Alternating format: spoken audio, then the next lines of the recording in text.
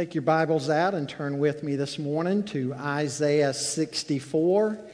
I would like to ask you to be reading through another book in the Bible as we prepare to start a series on it in a few weeks. We'll be studying the book of Colossians. Colossians is a book that magnifies the Lord Jesus Christ and lifts Him up and points out that there are no substitutes for Christ. In a very pluralistic age, it's kind of interesting, the context of Colossians, because their society was very much like ours, very pluralistic, and so Paul is holding up Jesus before their eyes. And so we'll be looking at that in a few weeks.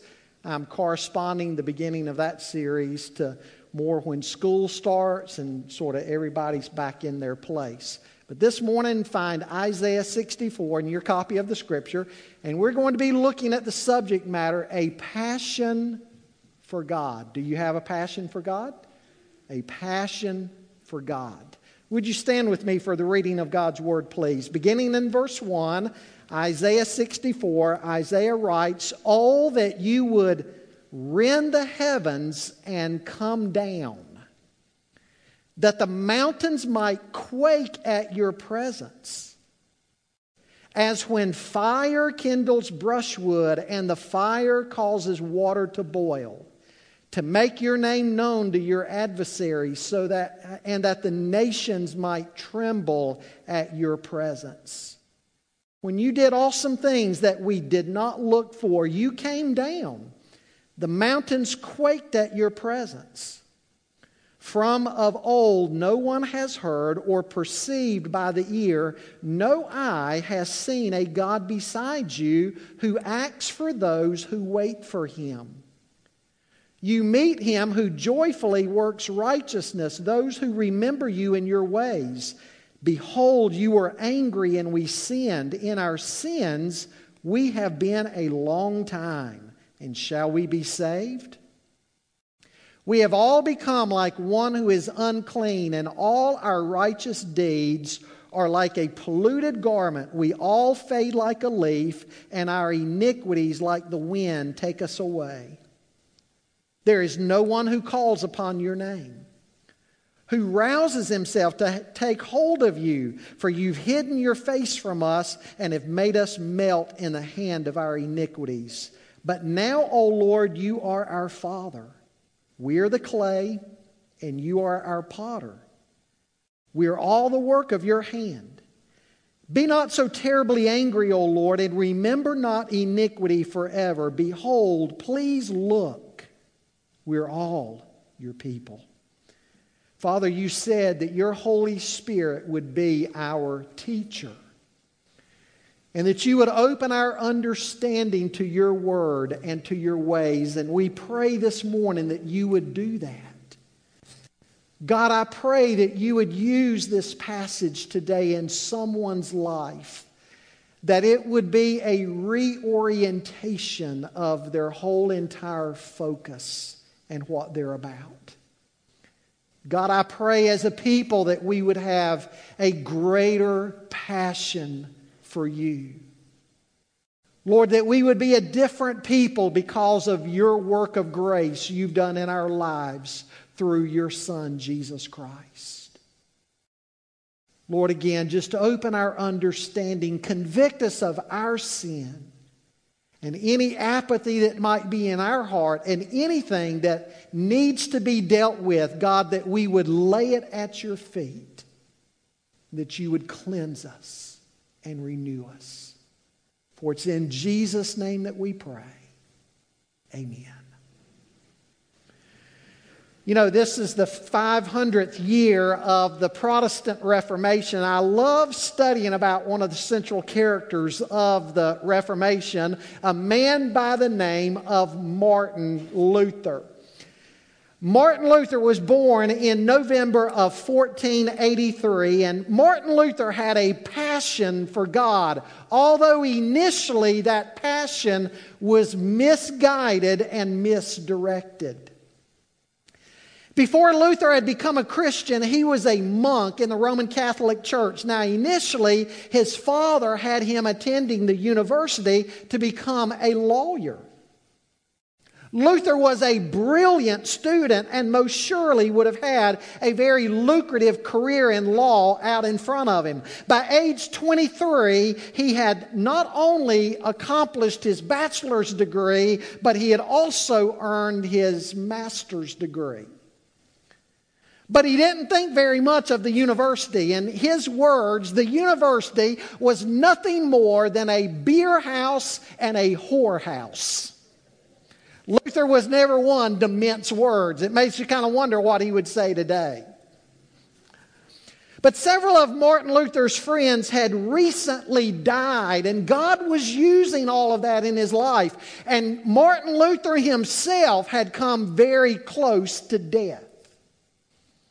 You see, he carried a large hunting knife on his side, and the sheath had begun to wear out with that hunting knife. And on one occasion, when he was stooping down or sitting, that hunting knife went through the sheath and stabbed him in his leg and severed one of his main arteries in the leg, and he almost bled to death.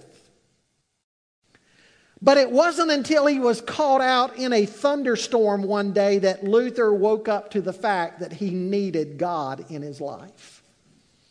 You see, to the typical German at the time, a lightning strike could be interpreted as the judgment of God. And so there was a day that Luther was out walking. He was out walking in the midst of a terrible thunderstorm, and a crack of lightning happened right near him, and he fell to the ground. And as he fell to the ground, he said, "Save me, Saint Anne, and I will become a monk."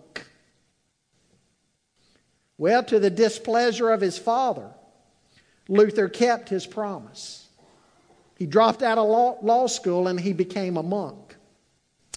By 1512, he had received his doctorate in theology, and he had started lecturing in theology at the University of Wittenberg. He had a tremendous sense of his own sinfulness, though, and sometimes he would enter into the confessional booth and he would confess his sins for hours and hours and hours to another priest. In fact, he would confess his sins so long that sometimes he would just absolutely wear out that other priest.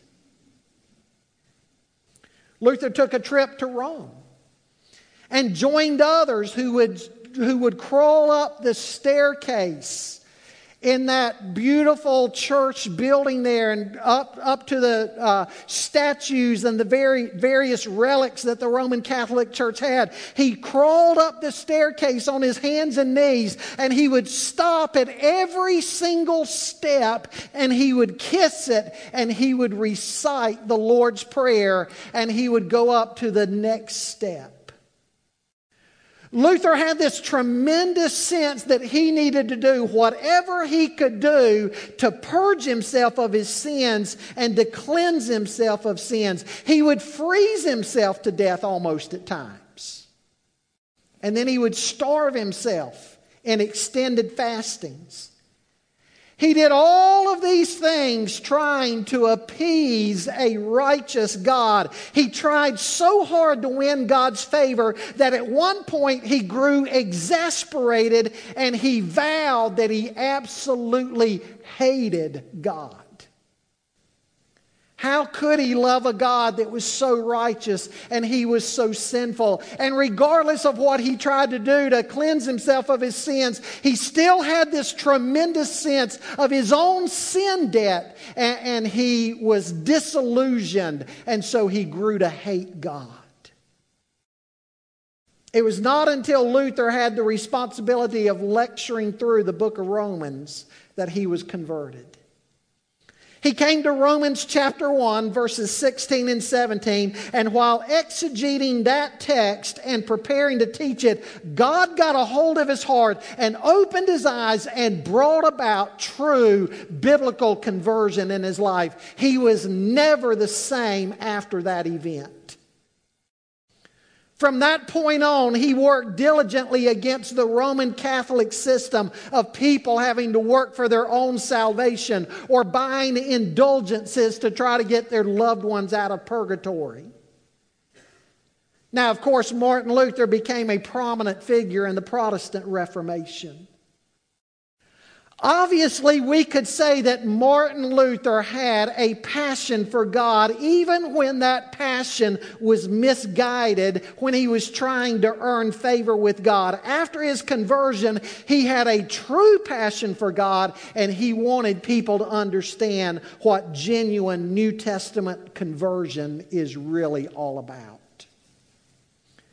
Now, folks, when we come to a passage like this in Isaiah, when we come to Isaiah 64, we see that what the prophet is expressing here is a passion for God that is expressed through a prayer.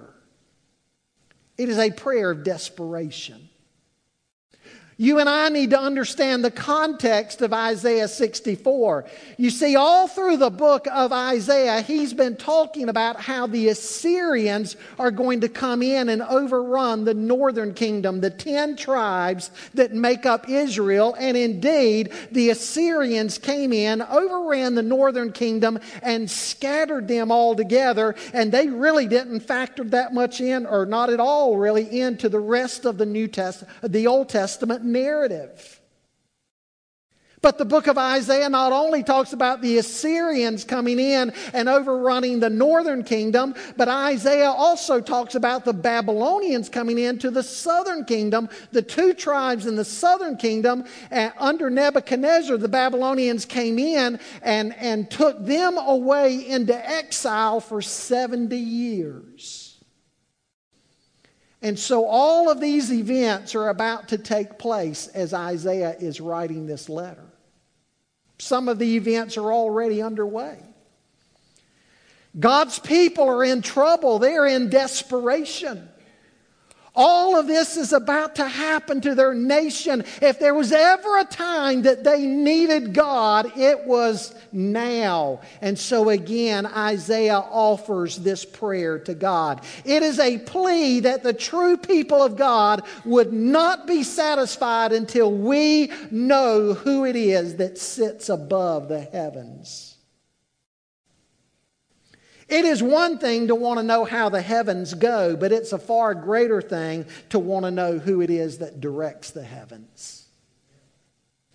And so this passage is a plea. It's a plea that the people of God would experience a fresh touch from God, which would leave them changed. But it also shows why we don't experience the power and presence of God more often than we do. Despite the fact that He's working out His purposes in the world, there's a problem in the human heart. And so He addresses that as well.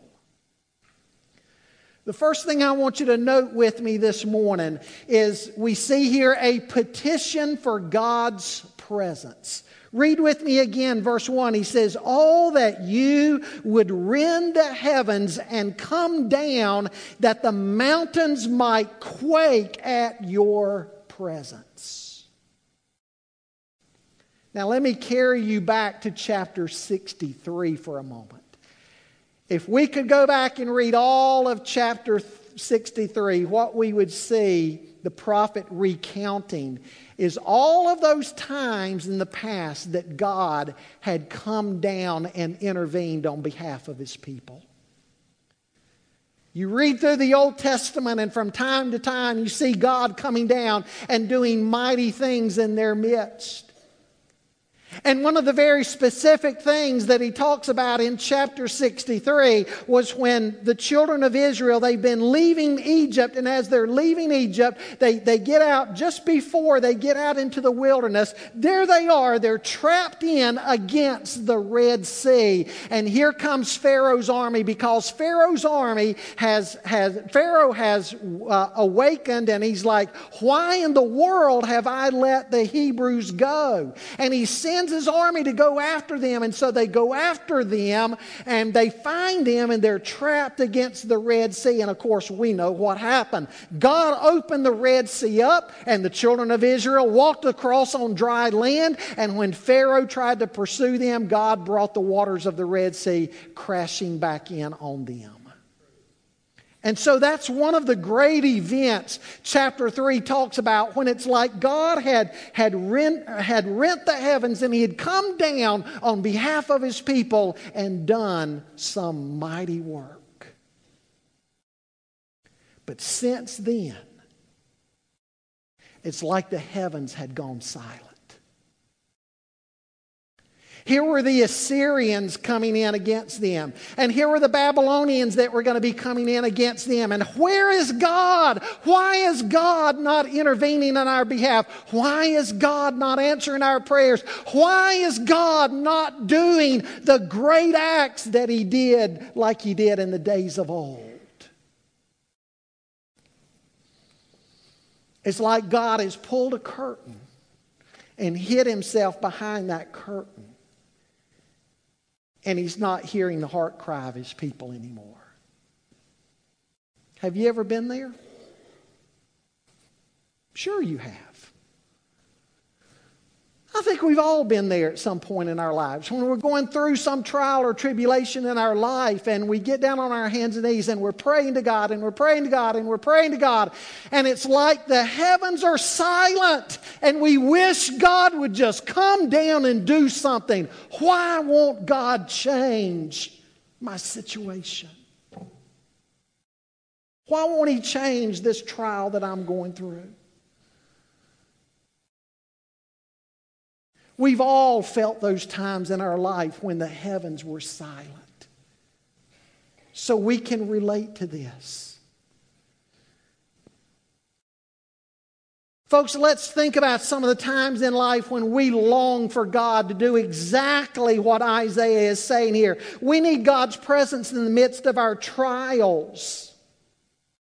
The Bible says we all go through trials and tribulation. All you have to do to go through a trial as a believer is just live long enough. You're going to have trials and tribulations in your life. And folks, Christians go through things just like people in the world go through. And sometimes we're in the midst of those and we struggle and we desire God's presence in the middle of that. I think of Elijah. Elijah, when he was on the run from Queen Jezebel. What did Elijah need in his life more than anything else? He needed that assurance of the presence of God. And remember what God ended up doing? Hiding him in the cleft of the rock. And he allowed Moses to see his back as he passed by. And then also he spoke to Elijah through that still small voice. We need God's presence in times of trials like that. We need God's presence when we go through suffering in our life. Again, God's people suffer just like everybody else because we live in a fallen world. What's the difference then in people of faith? Well, as people of faith, we know that we're never alone because, as Paul says in 2 Corinthians 1, we serve the God of all comfort who comforts us in all of our afflictions. But in all of our afflictions and all of our suffering, we need the presence of God. We need the presence of God when there's opposition we're going through. When we're facing opposition because of our faith. We've just come through a study of 1 Peter. And in 1 Peter, Peter is trying to explain to his readers that they are to live as strangers and pilgrims in the world. They're not to be like the world. And as they live right side up in an upside down world, they're going to face opposition in the world and hatred from the world. And in times like that, we need God's presence. We need God's presence to carry out our assignments. Sometimes you might feel like God's called you to do something in the church. Teach a Sunday school class, lead out in some ministry, and you say, how in the world can I do that? and you cry out for God's presence. I think of Moses when God was directing Moses to go back to Egypt to deliver the Hebrews. Moses said, God, I can't do that. And God said, Moses, you don't understand. I am going to go with you. And he gave him that rod, that staff, and he also gave him his brother Aaron, so Aaron would be a mouthpiece. And he said, Moses, in all that you do, I'm going to be right there and I'm going to be right with you. We need to understand when God leads us into something, God equips us and God is with us. But folks, I want you to understand something, though, about this text that you and I can say, you and I can affirm that Isaiah could not affirm. Isaiah is crying out to God that God would rend the heavens and come down. And you and I, living on this side of the cross under the new covenant, need to understand that under the new covenant, God has already answered this heart cry in the greatest way of all because He has sent His Son, the Lord Jesus Christ. In the incarnation, He has rent the heavens and come down. The Gospel of John, the first chapter says, the Word became flesh and dwelt among us. In Galatians 4, Paul says, but when the fullness of time came, God sent forth His Son, born of a woman, born under the law, in order that He might redeem those who were under the law, that we might receive the adoption as sons. Folks, God could not intervene for His people any more than He's done in Jesus Christ. Through the incarnation, God has rent the heavens and come down. And 1 Peter 3:18 says that in the incarnation and Jesus going to the cross, the Bible says the just died for the unjust that He might bring us to God. God rent the heavens and came down in His Son. He lived a perfect life. He went to the cross and He died in your place and my place on the cross that we might be forgiven of all of our sins and that we might have access to a holy God. The writer of Hebrews understands the significance of this. Turn with me to Hebrews chapter 10 for a moment. Hebrews chapter 10. And I want to pick up reading there in verse 11 of Hebrews chapter 10.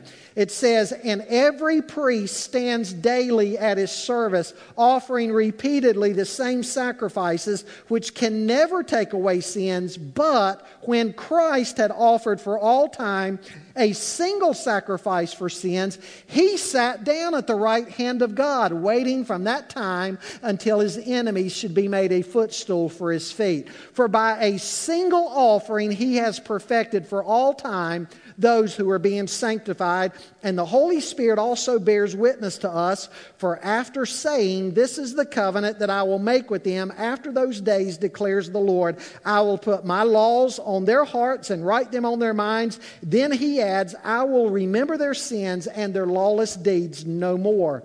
Where there is forgiveness of these, there is no longer any offering for sin. Therefore, brothers, since we have confidence to enter the holy place by the blood of Jesus, by the new and living way that He opened for us through the curtain, that is, through His flesh, and since we have a great priest over the house of God, let us draw near with a true heart in full assurance of faith, with our hearts sprinkled clean from an evil conscience and our bodies washed with pure water. Let us hold fast the confession of our hope without wavering, for He who promised is faithful. If, like Martin Luther, you are convicted over your sin and your lostness, and you desire more than anything else to have peace with God and the presence of God in your life, then you need to see that God has made all of that possible through a relationship with Him by sending His Son, Jesus Christ. God's rent the heavens and come down. but have you repented of your sin and placed your faith in Jesus Christ? I want to say to you this morning, and somebody needs to hear this. You can be in church every single week and still be lost. You need to be born again. You need to come to Christ. Think of what happened in the incarnation when that little baby was laying in the manger and those wise men from the east came to worship Him. And everybody was bowing before Him. And He grew up and He was that perfect man. He was God's Son. He was fully God and fully man. Lived without sin. The only person who's ever been without sin. He was the second Adam. And He came to accomplish what the first Adam could not do and what the first Adam failed at. He has reconciled us to God through the sacrifice of Himself. You need to come to Christ. You can have peace with God and enjoy the presence of God in your life. To Christians, I want you to go back also. To those who have already been born again, go back in your mind to Hebrews 10 a minute. Because He's rent the heavens and come down and secured your salvation. What is He saying that you can do? He's saying because of Jesus Christ, you not only have the forgiveness of your sins, but you can go into the very presence of God. You can go into the throne room of God and cast all your cares upon Him because He cares for you. Sin was dealt with at the cross, but also the Gospel of Matthew tells us that that veil in the temple was torn in two, signifying entry into the Holy of Holies and signifying that any believer, any person who places their faith in Jesus Christ, not only has the peace of their sins forgiven, but they have access before God. And so He's saying, let us boldly take advantage of that. Let us go into the throne of grace and find help in our time of need. Do you have needs in your life? Of course you have needs in your life. You have cares in your life? Of course you have cares in your life. We all do. And as believers, we can go into the presence of God. Why? Because He's rent the heavens and come down. Think about another time in the New Testament where He's rent the heavens and come down. Keep reading in the Bible. After the crucifixion and after the resurrection, you remember what happened next? Pentecost. Acts 2. Jesus had told His disciples to go and wait until the promise of the Father when the Holy Spirit would fall on them and equip them. And that's what happened on the day of Pentecost. The Holy Spirit fell on the disciples and they were changed men. They were never the same again. You take a Simon Peter before Pentecost and you take a Simon Peter after Pentecost and you're talking about two very different men. Simon Peter wasn't cowering in fear anymore.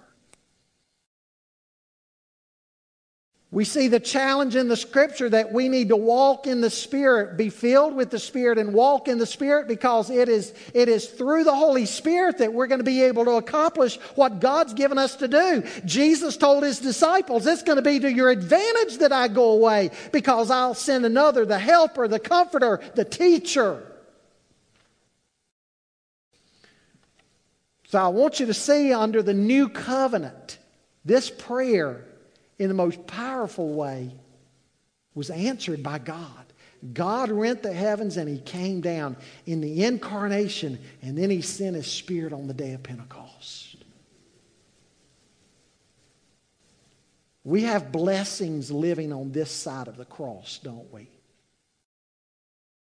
Folks, there are some assurances you and I have as we live in a fallen world, waiting on the consummation of our salvation. We've got some wonderful assurances. Assurance number one, we can know that God is active in His world, accomplishing the redemption of His children. God is not silent. The whole scope of the Bible is about what He's doing to redeem a people for Himself, and how one of these days we will be with Him in a place where He's making all things new. And so God is active. God is actively redeeming a people for Himself. We can also know that God is not asleep. He doesn't slumber and He doesn't sleep.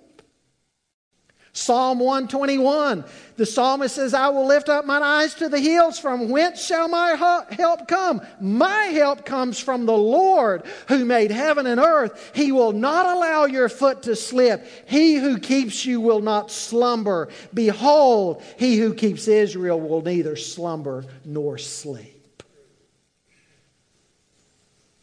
And we also know that God is sovereign. Romans 8:28 says He causes all things to work together for the good of those who love Him. As I've told you before, that verse doesn't mean everything in your life is good, but God is able to take everything in a believer's life, even bad things, and He's able to work those things together ultimately for your good.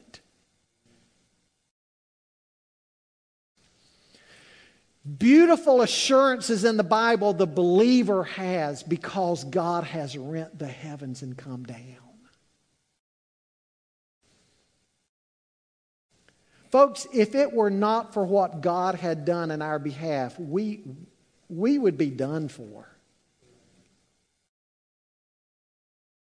But because of God's presence, that changes everything. Secondly, I want you to see a plea for God's power. A plea for God's power. Go back to verse 1, the second part of it. That the mountains might quake at your presence, as when fire kindles brushwood and the fire causes water to boil, to make your name known to your adversaries, and that the nations might tremble at your presence. We see here that the Israelites were praying for God's power to be so unleashed on the face of the earth that even unbelievers would tremble at His presence. You know, one of the problems with Christians today is that we're so satisfied with the way the world is. We have what we need and what we want, and so we just cruise along through life. But I want to ask you, is God's power seen in us by an unbelieving world? Does the world really see the difference that Christ makes in us? God's power is not weak. It is not a weak power. God is able to do beyond anything we could even imagine or think. The problem is not with God. The problem is with us. Do we live out the gospel? Folks, we don't have to show the world that we're perfect. They know we're not perfect, and we know we're not perfect, but they do need to see a change in us. Do they see God's power at work in us? In the Scripture, we see here that God's power transcends the laws of nature. Look again at verse 1 here, that the mountains might quake at your presence. He's talking about God's power in nature. But the point is, God's power in nature was meant to show His power that is at work in us. His power over creation was to demonstrate His power in delivering us. God wasn't speaking to mountains. He was speaking to man. But what God was able to do with mountains was a lesson to what God can do in us. You see, oftentimes in the Old Testament, because they did not have the canon of Scripture like we have, God would speak to the people through different acts in nature. God would use the forces of nature. If they were in sin, He might bring a drought on the land. God would do things in nature, and those mighty acts that God did in nature, that was to be a biblical sermon to the people. They didn't have the Bible on their lap like you, as complete as you and I do. And so God would speak to them in nature through mighty acts. I realize God can still do that today, sometimes if we don't even put the pieces together and see it. But it does seem to be more of a consistent pattern in the Old Testament that God used the forces of nature. I think of Moses at the burning bush. The bush was burning, but it wasn't being consumed. Again, I think of the parting of the Red Sea. I think of that manna that God gave from heaven. You come to the New Testament and you see Jesus speaking to the winds and the waves, saying, "Peace, be still." You see a lot of Jesus' miracles over nature. Why did God do that? Well, Jesus was doing those acts over nature so that the people could see His identity. They weren't to be miracle chasers, but they were to see Jesus doing over nature things that only God can do. So if Jesus is doing things that only God can do, then what does that say about Jesus? Who must Jesus be? If Jesus is doing what only God can do, Jesus must be God. See, the light bulb was to come on. They weren't to be miracle chasers. The miracles were to point them to the one who was doing the miracle.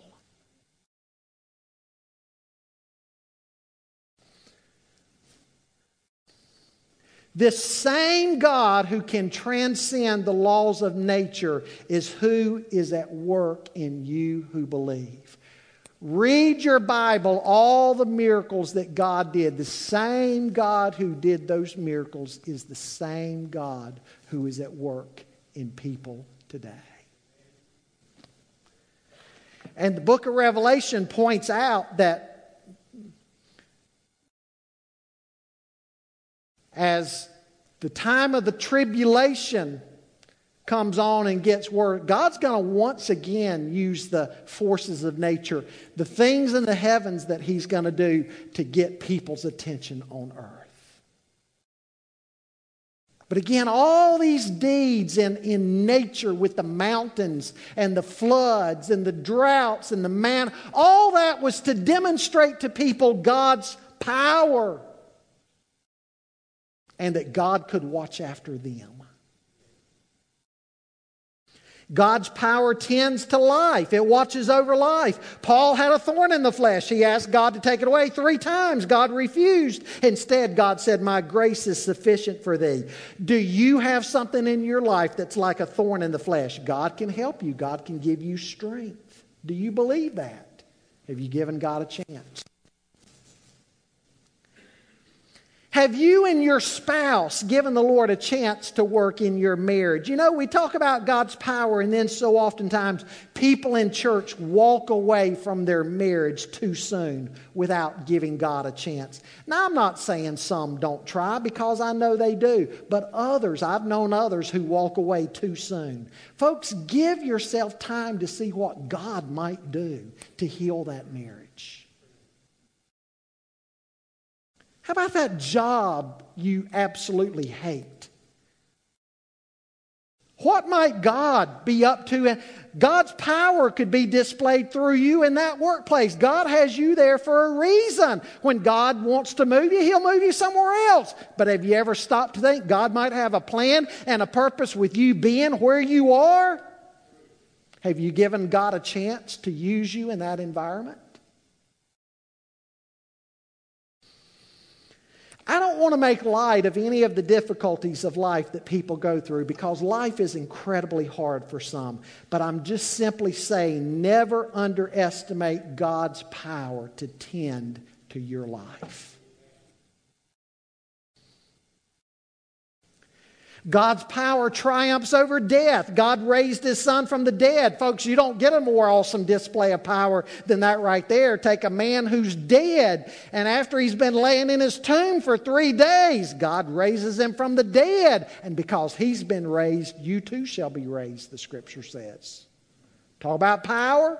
power over death, victory over death. The grave is not the end for the believer. Paul says, behold, I tell you a mystery. We shall not all sleep, but we shall all be changed in a moment, in the twinkling of an eye, at the last trumpet. For the trumpet will sound, and the dead will be raised imperishable, and we shall be changed. For the perishable body must put on the imperishable, and this mortal body must put on immortality. When the perishable puts on the imperishable, and the mortal puts on immortality, then shall come to pass the saying that is written, death is swallowed up in victory. God's power. Do you see it? We serve a God who can do the impossible.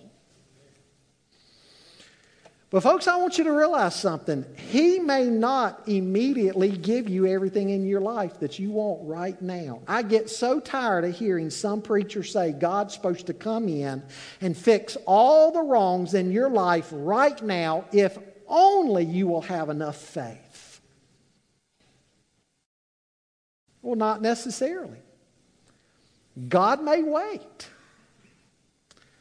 He may even wait to heaven to fix some of the wrongs in your life and some of the suffering you're going through in your life. But one day He will fix it. That's what the story of redemption is all about in the Bible. One of these days, God is going to make everything right. One of these days, we're going to experience the consummation of our salvation. Read the end of the book. Everything gets fixed that's wrong with the world. He makes everything new. Amen? That's His power that's able to do that. You may experience some of it now. You may have to wait on some of it. But His power is at work around us every day. Now, there are times that we know God's rent the heavens in the incarnation. At Pentecost, we know He's going to do it again one day when He comes back for His bride. But there's sometimes in our lives right now, it's like, God, I need You to speak to me. I need You to speak to me. And the prophet goes on to tell us here, the prophet Isaiah, why sometimes we need to look in a mirror and understand why we're not experiencing God more in our lives than we are. And so thirdly, what I want you to see this morning is a prescription for God's people.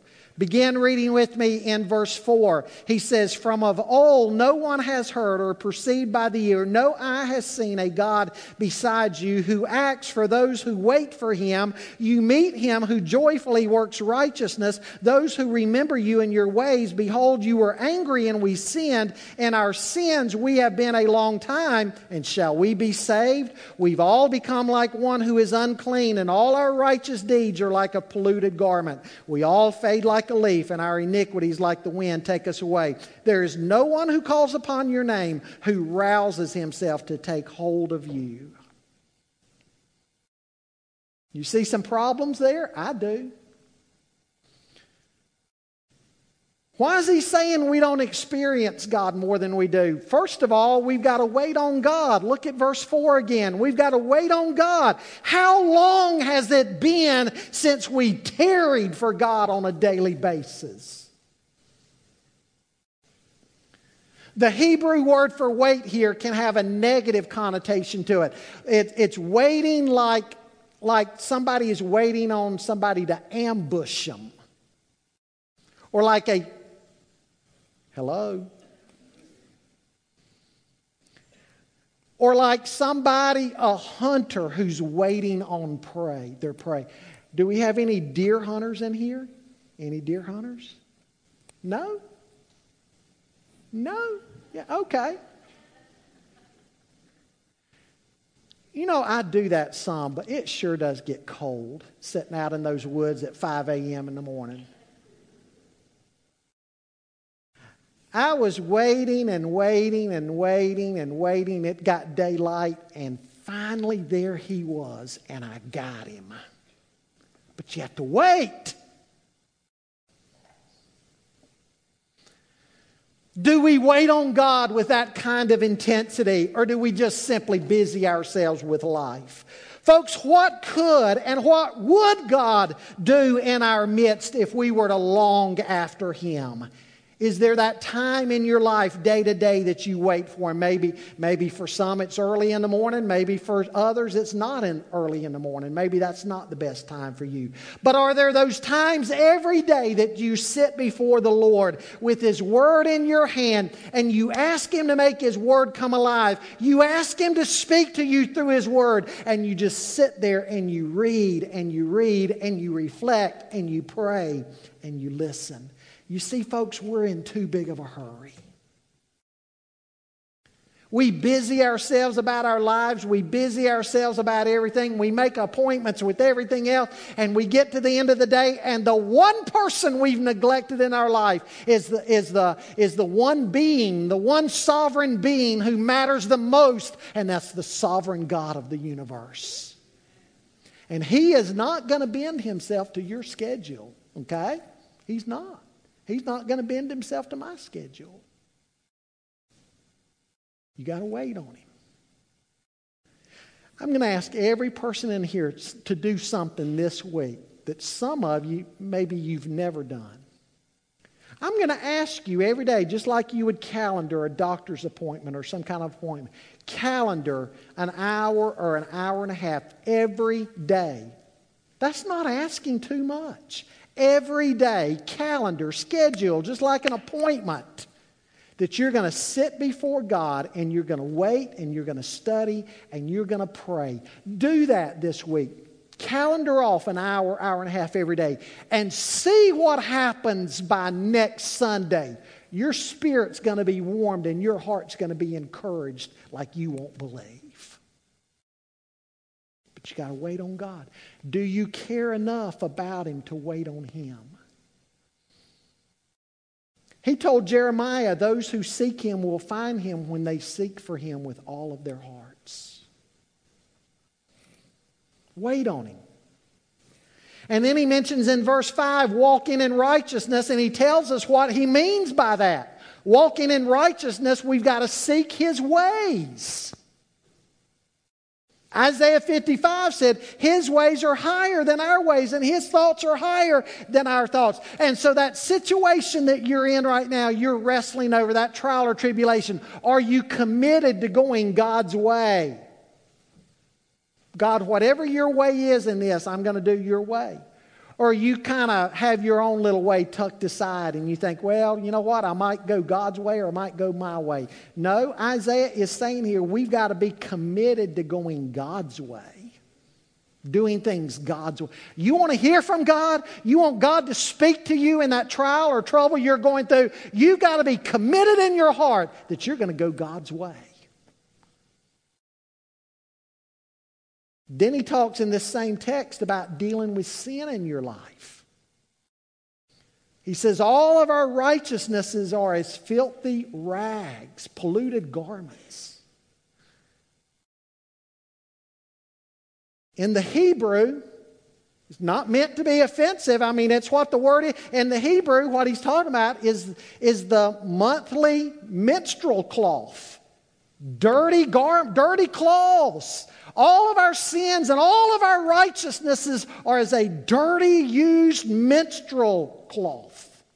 That's what our sin is like. And some people are just satisfied to live with that. Sin and God don't mix.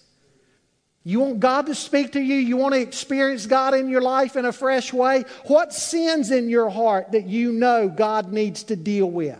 Come on now, be on. God knows what your sin is. God's sovereign. God sees. You think you're keeping it from God. What sin is in your heart or mind or life you need to deal with? Are you committed to dealing with it?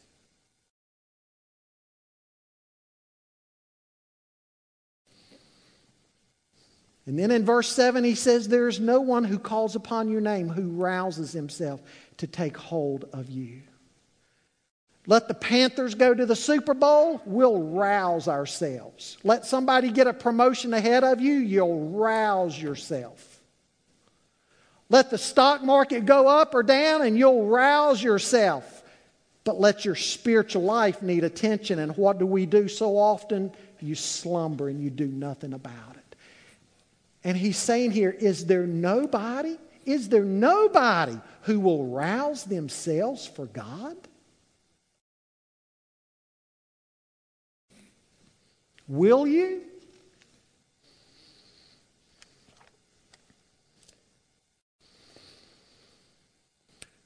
Folks, as he says here, we're the clay, he's the potter. We've got to come before him with open hands and say, God, more than anything else in my life, I want a fresh passion for you. You've rent the heavens and come down in the incarnation. You've rent the heavens at Pentecost and come down. And you're going to do it again in the second coming. But God, I need you to rend the heavens and come. I need you to speak to me. I need you to work in my life. But are you willing to pay the price? And deal with those things in your life that are keeping God from speaking to you. Every head bowed, every eye closed. God, thank you that in regards to sin, you have rent the heavens and come down. You've sent your Son. And so I pray right now that that person who's here that's lost would come to you in repentance and faith.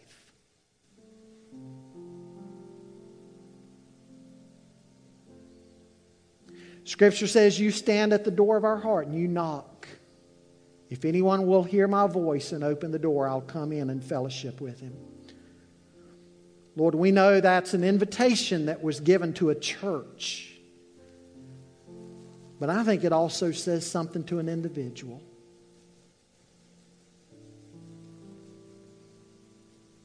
If they hear you knocking, God, I pray that they'll come to you. Thank you that at Pentecost you rent the heavens and came down. Through the presence of your Spirit, we can have comfort now and counsel the way people under the old covenant couldn't. And we have the power we need to carry out the assignments you've given us. Lord, that person struggling with an assignment that maybe they've been asked in the church to do, or something they know you're putting on their heart. Encourage them by your Spirit. And Lord, there are trials your people have that in a very real way, they need you to rend the heavens and come down. Might be with a marriage. Maybe a child or a grandchild. Could be with a sibling. Could be some situation they're faced with at work, and they don't know what this new week is going to bring in their lives. They need you. Lord, speak to them, help them, intervene, show them your ways, show them your will. It's in Jesus' name that we pray. Amen.